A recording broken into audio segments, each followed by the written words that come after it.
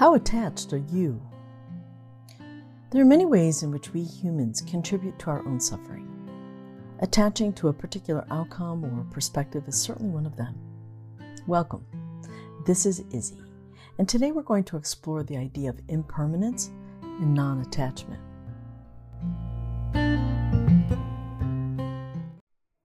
It was the second week of March here in the Northeast after a very cold and icy winter. Not a day in the last 3 months went by when I didn't have to wear a heavy coat, mittens, hat, and spikes attached to my boots in order to walk outside. And finally, last week the snow and ice had melted, and for the first time this year, I was able to shed the layers and the spikes. The earth was thawing, the birds, oh, how they chirped, welcoming the relief of sub-zero degree weather and happily looking for friends who perhaps they hadn't seen in a few months. That smell of spring and the vision of tulips peeking up through the ground put a spring in my step. Not 24 hours later, on that same walk, on the same path, Mother Nature had other plans. A complete whiteout. Another snowstorm dumping 6 inches of snow covering the earth, trees, and rooftops. And here come those snowplows once again.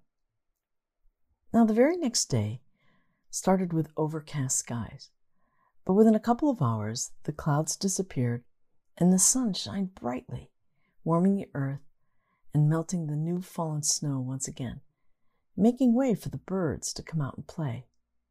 It was just a temporary setback.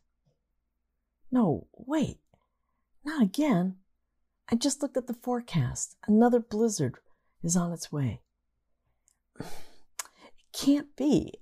Another foot of snow is predicted. Welcome to the Northeast.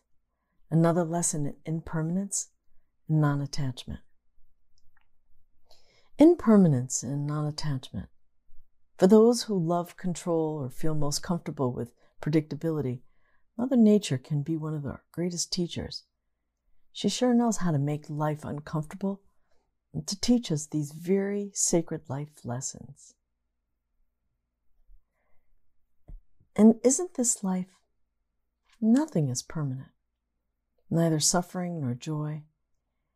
And the more we get attached to a certain state, the more difficult a change can be.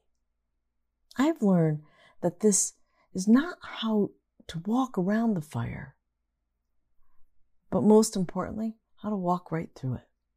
That no matter how beautiful the world is out there or challenging it feels, the state of equanimity invites a mental calmness, composure, and evenness of temper, especially in difficult situations. And the condition of the world today certainly has provided us room to practice.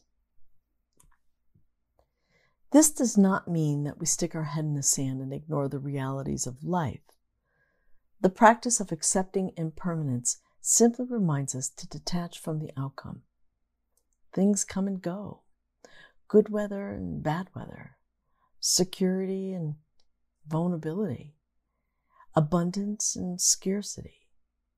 Suffering and joy. And peace and war. Many times both can exist in the same moment. Is your attachment to a particular outcome or circumstance keeping you suffering?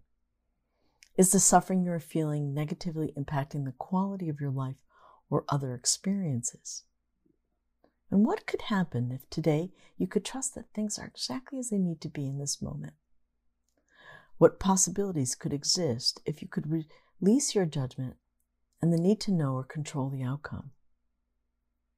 And what possibilities could exist if you accepted impermanence?